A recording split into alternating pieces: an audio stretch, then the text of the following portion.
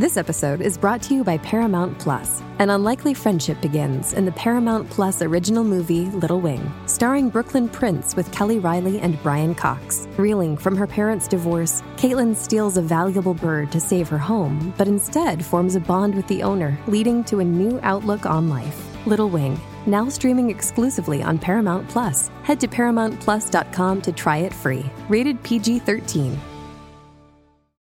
It's Thursday, July 7th, almost to the weekend here. We've got a surprise for you guys again. Lori's in studio, and we've got the one and only Davina from Davina and the Vagabonds in again to hang out and have some fun today. That's right, Davina. And Davina is really giving us... she's leaving on tour tomorrow at 3 a.m. 3 a.m. It's still today for me, though. Like, when I say 3 a.m., I just mean later today. tonight. Yeah. Yeah, I mean, she's here. She could have said no. Oh my gosh, I would never. This is like dream. And then you bring in an album for me. I gave one to Grant, too. Yes, thank you so much. Sugar Drops is the name of the album. And I like the very Andy Warhol-esque cover on this album. The artist, I said yes to it. I didn't want to put my face is not on any of my CDs, and I have 8 CDs. Why? I don't know. It just seems so basic and like. No, this is so good. This artist it is rendering. cute. It is. But that really was my good. compromise. They're like, you need to put your face on. Yeah, and I was like,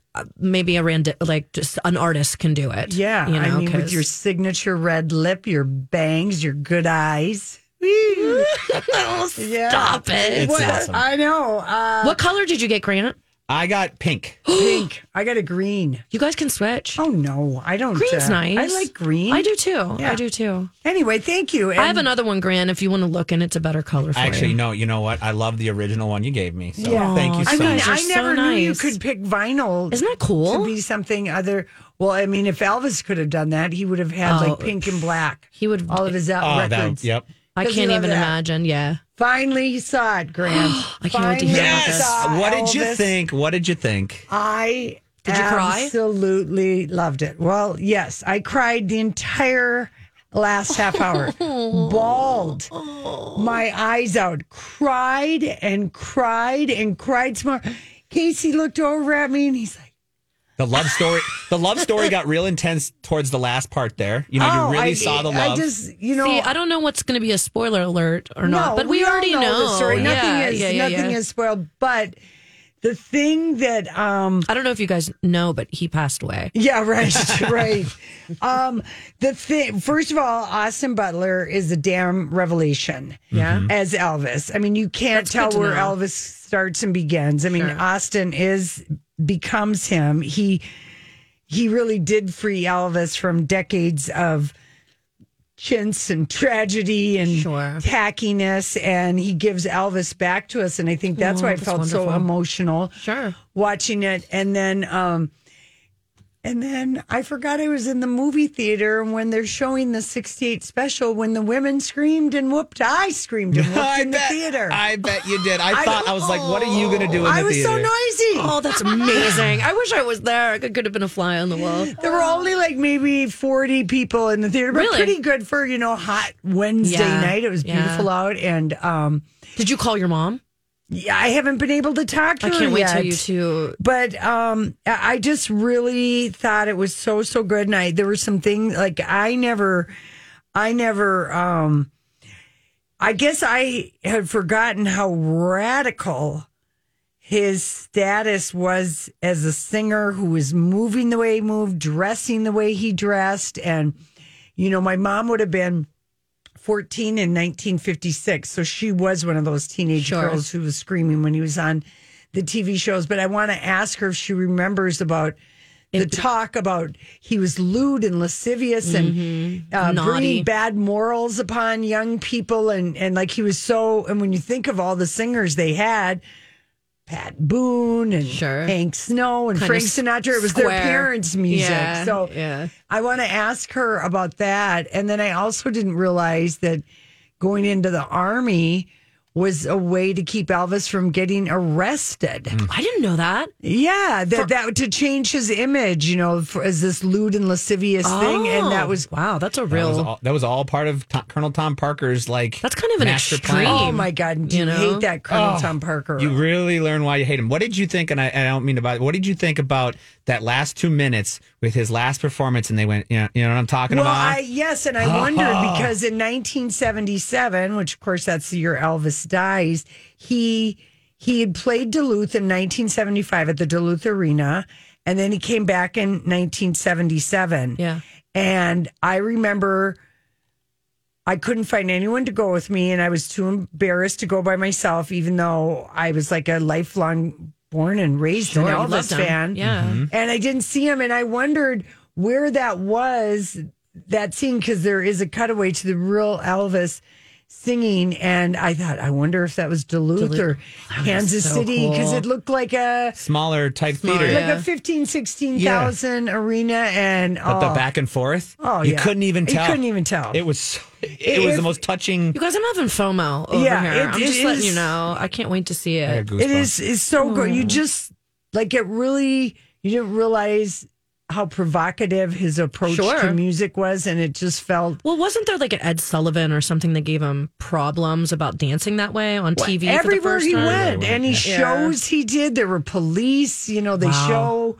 The pinky. The He goes, pinky. don't you dare wiggle one bit of your body. And he takes his pinky and he puts it up there and he's like, screw you, I'm going to do it. It's the most beautiful thing. And he almost did get away from Colonel Tom Parker. It just is an American success and tragedy story. And Baz Luhrmann is a frenetic, magical storyteller. Casey, for him, it was too long. Sure. Casey held that against it. I didn't mind it at all. Yeah. I was like, how long is it? 2 hours and 40 minutes. Yeah. And with the trailers, Sure. About 3 hours. about 3 hours. And I'll make sure to bring coffee. Yeah, I kept waiting. sure I was it'll like, be great. I'll take You one more won't need scene. coffee. Yeah. One more scene. Yeah. One more I'm scene. so excited. He was so good.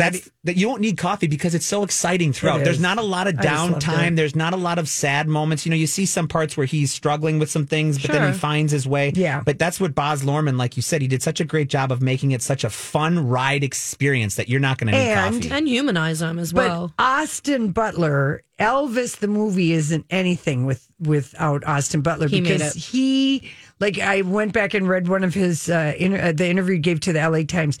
He watched every single Elvis interview until he could Really? recite them out loud. Wow. So he could also work on the way he spoke, the way he moved, the way he sang. Sure. It is just kind of incredible how He did that. he did that. And I hope what happened. I mean, I really was very upset last year since when the movie came out, and all the way up and through, that Jennifer Hudson got so little acting noms for playing Aretha Franklin in Yeah. Respect. She was Yeah. incredible. And usually, Hollywood loves a good biopic. Well, look at Ray Charles and I mean that was an amazing Jamie biopic. Foxx, yeah, he did but that such a killer won, job. and but I Walk mean, the Jennifer Line. Hudson got Didn't get anything. one nomination. She got really? one nomination. Sad. She Who was knows? robbed, yeah. Who knows what behind the machine? Yeah. who knows? Anyway, but I really, Austin, I can't wait to see it. How about You're gonna love it. How about the dog part? Remember when we were talking about that with Julia? Having to sing. Having to sing, how he put him in a black suit and he took the colors away and they put him in tails. Tails. Yeah. I mean, Tucks it was and tails, it was yeah. the war. And you could just tell he did not want to do that. Well, they show it in the movie. Yeah. So it was very good. I can't wait to see it. It was just really. I'm glad you loved it. I loved it. I loved glad. it. I knew that I would. All right, listen. Davina is sitting in for Julia. Julia will be back tomorrow. Hello. When we come back, it's our story we can't get enough of. That is the band Camino. If you're wondering who sings, I Think I Like You. I kind of like that song. Yeah. It is cute. It's Yeah, really it is. cute. Okay, so James Caan this afternoon, his family announced on James Caan's official Twitter that he had passed away yesterday at the age of 82. And they, if you ever followed James Caan on Twitter, he did a lot of movie and TV stuff, but he would like here's a picture from a couple weeks ago, and he just titled it "The Best," and it's a picture of him and Marlon Brando on the set of The Godfather, and then he always writes "End of tweet."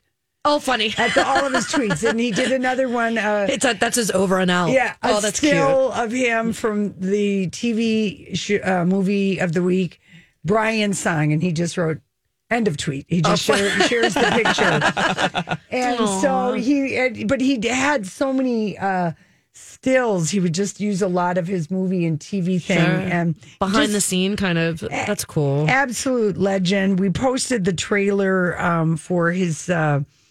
TV, or it was really it was kind of Brian's song. It was a seminal TV movie event about Brian Bear, or the Chicago Bears football player Brian Piccolo.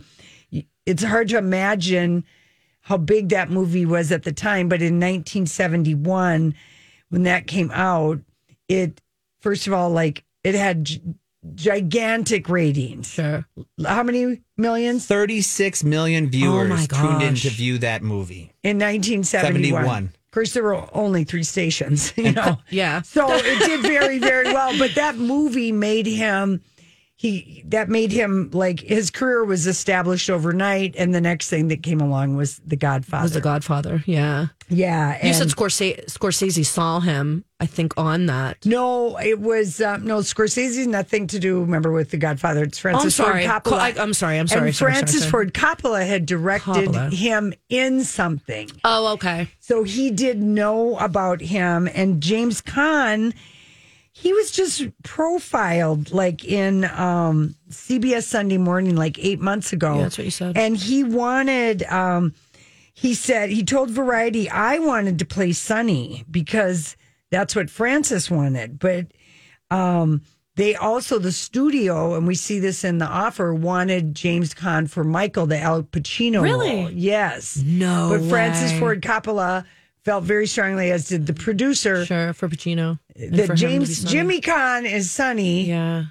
Al Pacino is our Michael. I think they called it. I mean, it's really... And he was great. He was he was great as amazing. Sonny, the brother with the bad temper. Oh, and, Yeah. and his little bada bing, bada boom, bada bang. He used some great language to kind of get his point across. He also, he told this to Sunday Morning. He said about the scene where he beats up his sister's the husband. Abuser, beats him up. like hardcore. Yeah. Oh my Tell this story, gosh. Lori. Tell this. Yeah, so he beats him up, and it's improv. He breaks off a broomstick and decides he's gonna Hide it under his chair. hide it in the car, and he was just gonna pound because he said in our neighborhood growing up in New York, we called these guys who walked around with sticks attitude adjusters, and he just went off, and it wasn't in the script or anything. Yeah, he grew up in Queens, in a very, really hard part of Queens. And Bronx born. Yeah, and he said that in his CBS interview about a year ago, he was like, it was so crazy that he goes, we would meet by the forest in town, and the forest was just one solo tree. Mm-hmm. And these are probably the guys that from his neighborhood that he was talking about. Yeah. Right, right. And of course, maybe younger people might know him as Buddy's dad in Elf.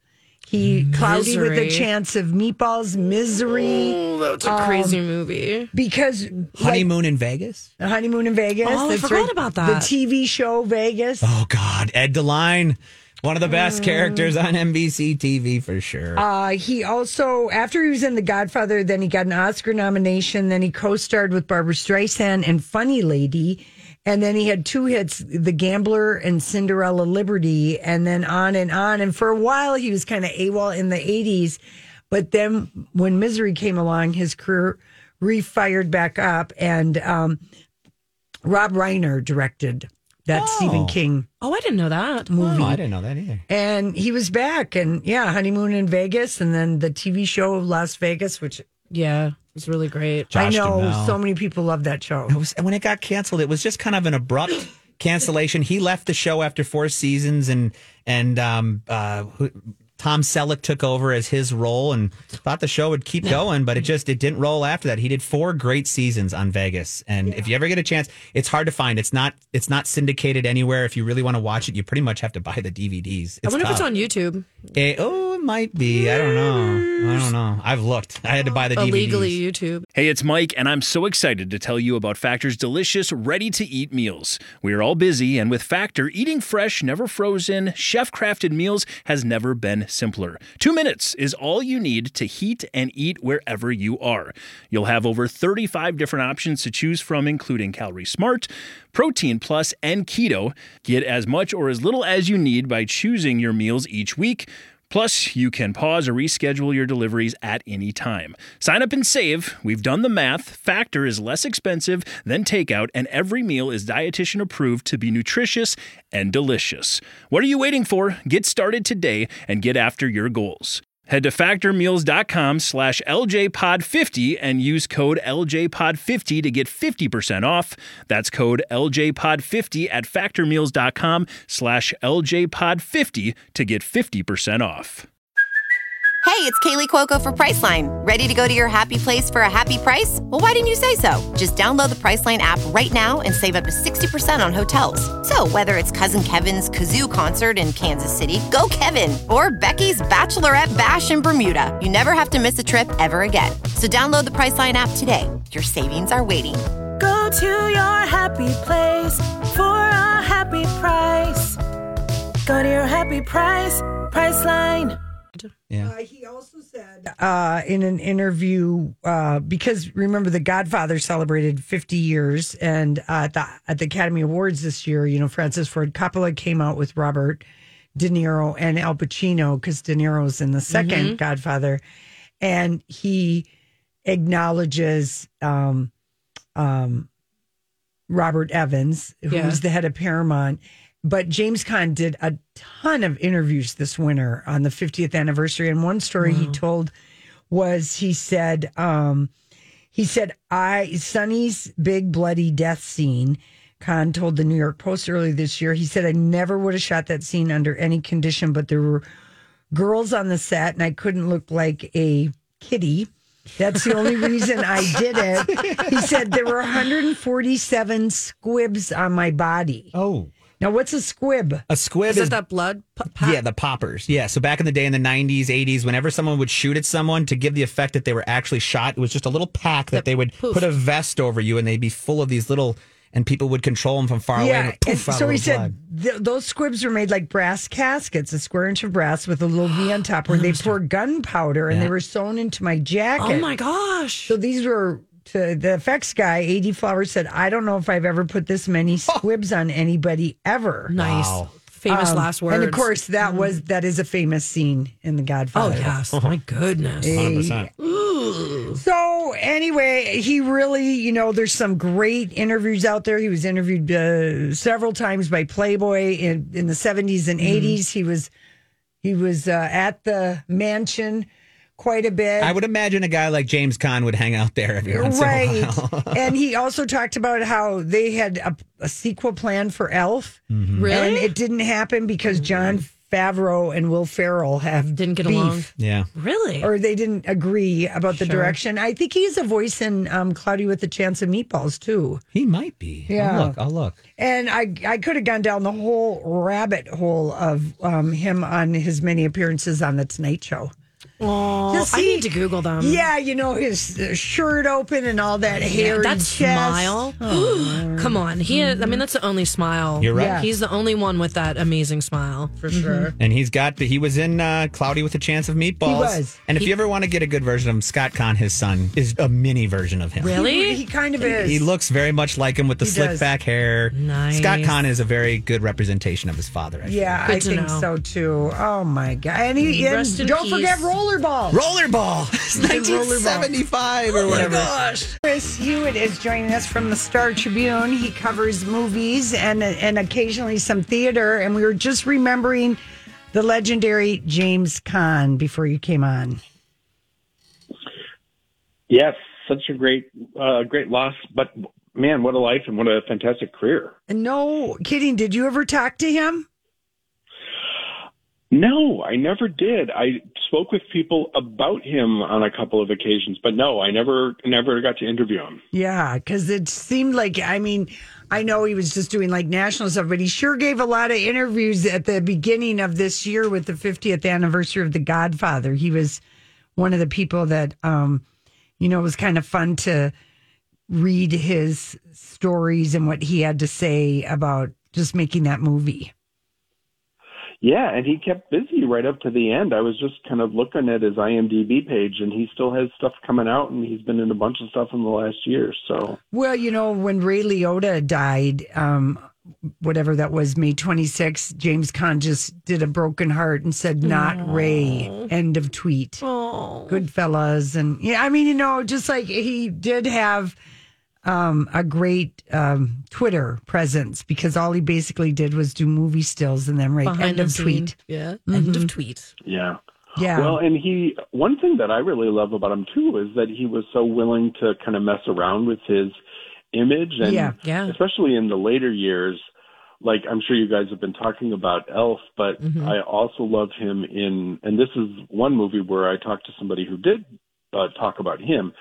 Wes Anderson's first movie, Bottle Rocket, basically got made because James Caan agreed to be in this movie by these kids in Texas who didn't even know how to make a movie. Oh, really. That's cool. And it's a kind of a caper movie where he's sort of this maybe menacing behind the scenes figure. And they said he basically taught them how to make movies.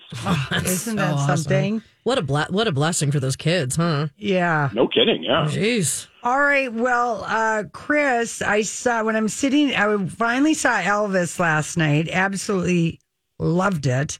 But one of the things that I saw was the trailer for Thor, Love and Thunder.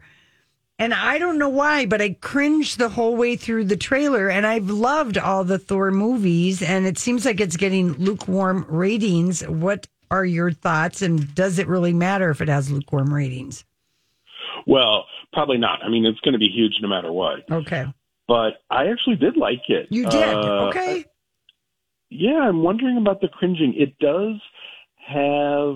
I mean, all of the Thor movies have been more lighthearted than the general run of Marvel Cinematic Universe movies, but this one is even probably more so.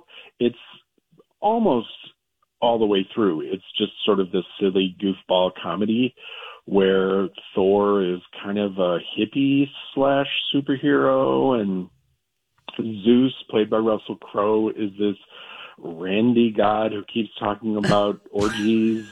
And there's just all this kind of goofball stuff going on, and the super heroic stuff, which there is some. Christian Bale plays a guy who kidnaps these kids and wants to kill all the gods because he believes they are responsible for the death of his child. Is sort of the main thing, but the movie is always willing to get away from that stuff and just be goofy. Okay, it's written and directed by Taika Waititi, so his sensibility is all over it. Is it a little Deadpoolish then?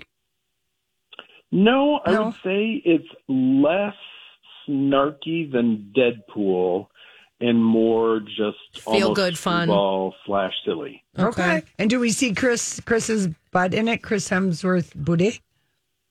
We do. You'll nice. have to make sure you're looking, because it's a pretty quick glimpse. Oh. It's when he is presenting himself to Zeus and trying to get Zeus on his side. Zeus strips him naked, and we see him from behind. Maybe when it's streaming, we can press pause. Right. Yes, when it's streaming, you can definitely press pause. It's been screenshotted already. I've seen it on Twitter. Perfect. So. Yeah. I didn't even recognize Russell Crowe. Yeah, he is a little heavier and a little more hirsute. And weirdly, he's doing this like Borat accent. Oh, really? It seems like he's having a lot of fun. Okay. All right. So that movie is going to do gangbusters. I did like seeing Natalie Portman as, the female Thor. That seemed kind of fun. Yeah. And they actually take she and Thor used to be boyfriend and girlfriend back when she That's right. The first one. Encountered him. Yeah. And so they do kind of an interesting job of catching us up on, are they still into each other? Drama. Is that awkward? How do you save the world when you're also having to do it with your ex? And that stuff's fun too. All right. Well, how about for the I'm very curious about this. I didn't read the book, but is it a Stephen King, Joe Hill book combination, Black Phone? That's the movie with Ethan Hawke. I think it is a Hill novella. It's just Joe Hill. Okay, Stephen King's son.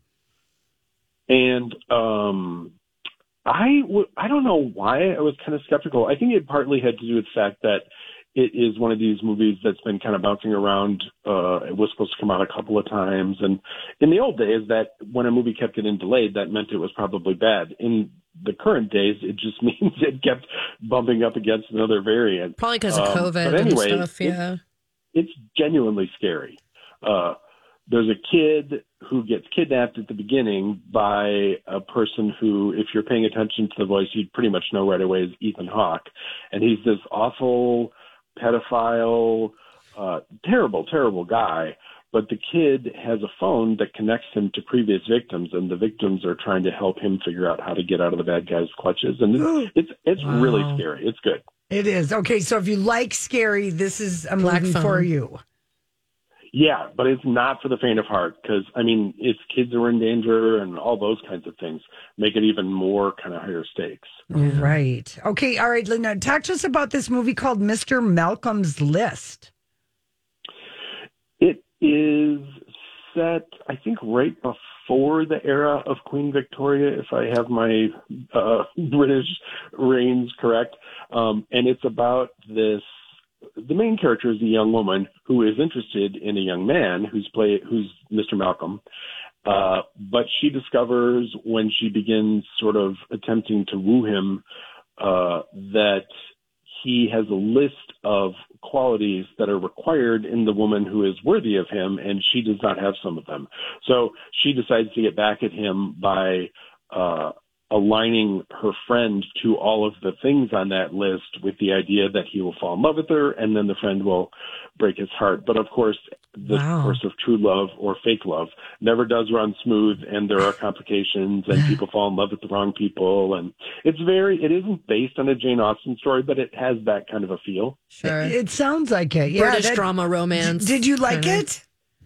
Yeah, it's fun. And one thing that they do that's interesting is although it is set in, let's say the early 19th century, the cast is more reflective of how Britain looks today. So it's much more diverse. And that kind of gives it almost that Hamilton-y feel where you're like, okay, we're talking about 200 years ago, but we're basically talking about today. And honestly, how much has changed. Cool. All right. And that's awesome. playing everywhere. Yep. It's in wide release. Yep. Okay. And then how about for the kids? Were you a fan of Minions, the latest Minions? I guess I keep using the word skeptical. Here's another one, because I have not really fallen under the spell of the Minions previously. Somehow they kind of bugged me. Yeah. But they're really funny in this movie. They are. Yeah. They've, increasingly, so it started with Despicable Me, where they were kind of supporting characters, but audiences took to them. So they've, in the sequels, increasingly had a greater and greater role, and they're really kind of the stars of this one. Although Gru, the character who was evil and isn't anymore and is voiced by Steve Carell, is in this too. But the movie does a surprisingly good of differentiating these little yellow characters, all who basically look like Peeps, but who have very different personalities and senses of humor, and it's fun. All right, good. Okay. And were you a fan of Elvis? I can't remember. I think I deliberately didn't read any reviews because I was like, didn't want to have anyone's opinion change my mind. Not that it would have, but were or you a maybe fan? you threw it across the room in disgust, because no, I was not a fan of the movie. Oh, you weren't?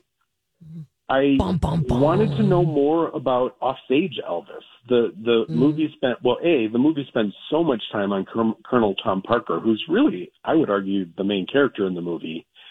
And so we never, we don't see Elvis playing with Lisa Marie or making himself a bacon and peanut butter and banana sandwich or any of those sort of life things. It feels like it focuses kind of exclusively on his career, I guess. That was the one interesting thing. And I know a couple of my nieces who are big Elvis fans. My one niece, she's like 24, and she's just like, she said, I love that movie. I loved Austin Butler. She said, but I hate that they told the story of Elvis through the Colonel, narrating who was such a horrible person. Yeah. She didn't, that part of it, she didn't like that. She thought that was so strange. I kind of understand the choice because there are mysteries. It's not even his real name, and there are mysteries about his background and what he was trying to do. But then the movie doesn't really come up with a very interesting theory of that either. It sort of is left as a mystery. And meanwhile, I would like to know a lot more about Elvis himself. Well, you need to read The Last Train to Memphis. That biography. I do. Yeah. I do. And that guy had 3 Elvis biographies? Yeah. Or at least 2. And even, for somebody, I feel like I've read a lot of, I've read Elvis and Me, Priscilla Presley's memoir. I've read a lot of books, but there were a few things, that I didn't know, I didn't know why he joined the Air Force. I never knew that part of the story. I guess for me, if it passed the test for Lisa Marie and her mom, Priscilla, the family, I was like, if they love it, then the maybe real that's hardcore, why they didn't get personal. The real hardcore Elvis fan is going to love it too, because they love it. And, but I do feel like we got back the image of Elvis as just kind of being the sad caricature of himself. Like you got back just how provocative, how talented, how ahead of his time he was. Well, and the thing, this is kind of become commonplace in these biographical musicals, but the thing at the end where we see the actual, it morphs from the actor playing Elvis to that. Wasn't that incredible? Elvis. It just reminds you how charismatic he was, and especially in, say, the Hawaii concert era, how unbelievably beautiful he was. Oh, he was so beautiful. Yeah, that is very true. Well, I cried the whole last half hour of the movie, Chris. I absolutely sobbed.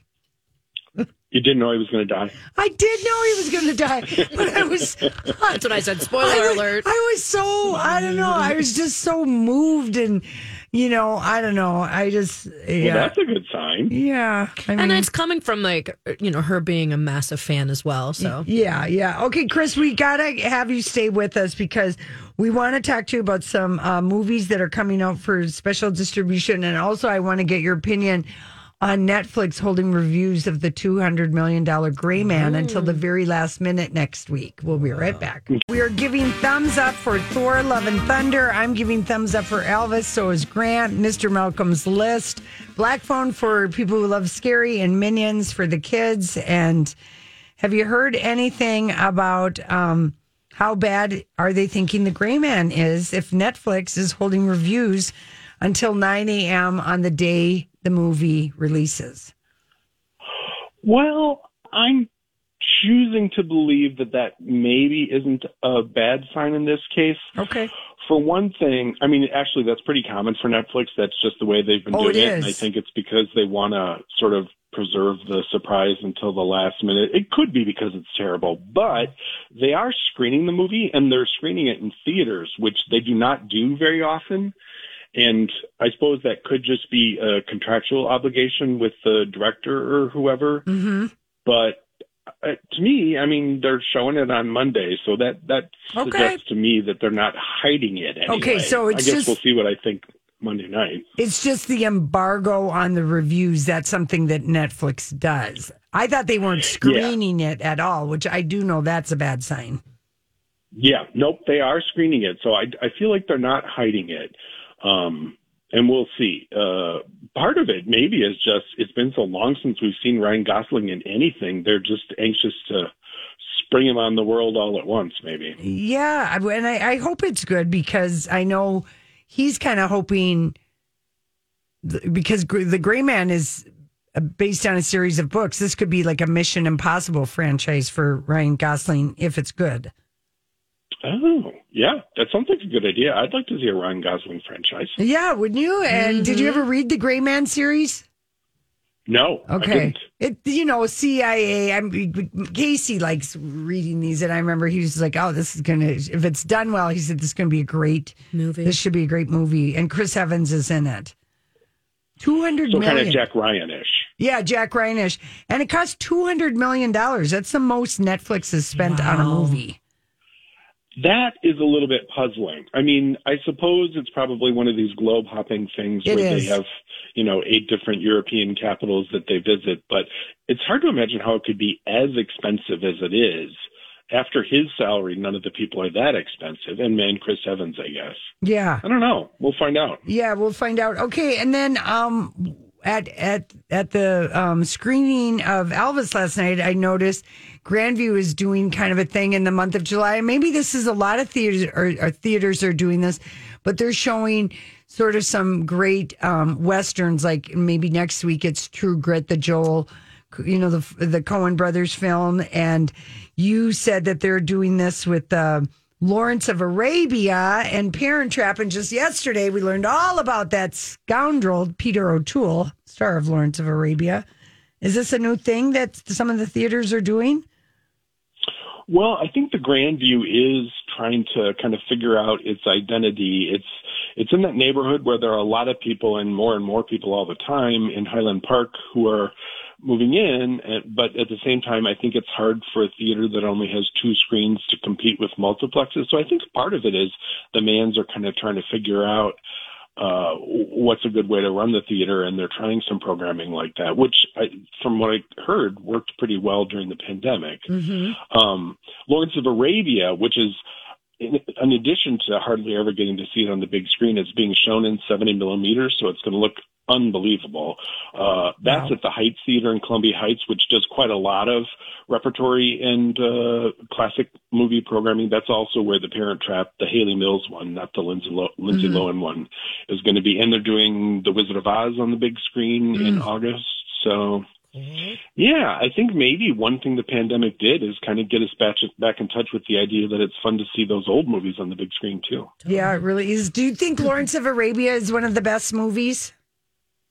I do. You do? And, I always was, I think I saw it when I was too young and I didn't really love it and it was really long, but I saw it again. The Heights has shown it on 70 millimeter a couple of times, and they screened it in advance for me so I could write about it. I'm saying 10 or 12 years ago. And I don't think they did the intermission. So I think I saw it all in one 4-hour swoop, and it just blew me away how beautiful it is, and the story really moves, and Peter O'Toole is phenomenal in it, and those blue eyes of his. I think people are going to be, if they haven't seen it in a while, and if they haven't seen it big like this, I think people are going to be surprised. Okay, when is that playing in the Heights? I think Lawrence of Arabia is the 17th, and I think the Parent Trap is the 11th. Double check, people, because I might have those reversed, but I think that's right. Okay. And the other trailer that saw last night at the screening of Elvis, and it was a bigger trailer, and so we got the extraterrestrial thing. We got a little bit more, the trailer for Nope, the Jordan Peele. Oh, I've only seen the teaser one, so I bet you've seen a bigger trailer than I've seen. I'm, of course, very excited to see that movie. Yeah, so am I. He wrote Get Out and Us, but yeah, we definitely... this brother and sister who are like horse rancher, that there's some kind of something in the sky, and we know it's like some kind of a UFO and it's danger, but we didn't know what it was, if it was like supernatural in that teaser. So it looks really good. I don't know when that opens. It's the not next Friday. That's so it's like the 20th, something like that. Yep, the same weekend Where the Crawdad Sings opens here, actually. What do you hear about Where the Crawdad Sing? Because, man, we love that book. I've seen it, and I don't think I can talk about it. Oh, okay, you're on it. Okay. Did you like the new Taylor Swift song that was in it? I do, but spoiler alert, if you listen to the lyrics of that song, it gives away way too much. So people who haven't read the book, do not listen to the song. Really? Okay. And did is Reese Witherspoon bringing us Where the Crawdads Sing? Is she the producer? She's, I think, executive producer or something. Yeah. Her name is definitely in the credits. Okay. But there isn't a part for her in it. She's not in it. So. Right. Okay. And then the other one that I'm excited, I don't know when it opens, but Mrs. Harris Goes to Paris, about this woman played by Leslie Manville who dreams of owning a Dior gown. I saw this trailer. It looks so brilliant. good. And Lucas Bravo from Emily in Paris is in it. Yeah, that opens actually not tomorrow, but a week from tomorrow, the 15th. And I have very vivid memories of reading in my grandma's Reader's Digest condensed books, the novel by Paul Gallico, which I think came out in the late 50s or early 60s. Oh, wow. A long time ago, anyway. I remember reading it and just falling in love with that character. And I think there were 3 or 4 Mrs. Harris books. So Chris, we got to go. Thank you. We got to go. We are over time. Thank you so much. Bye-bye. Bye-bye.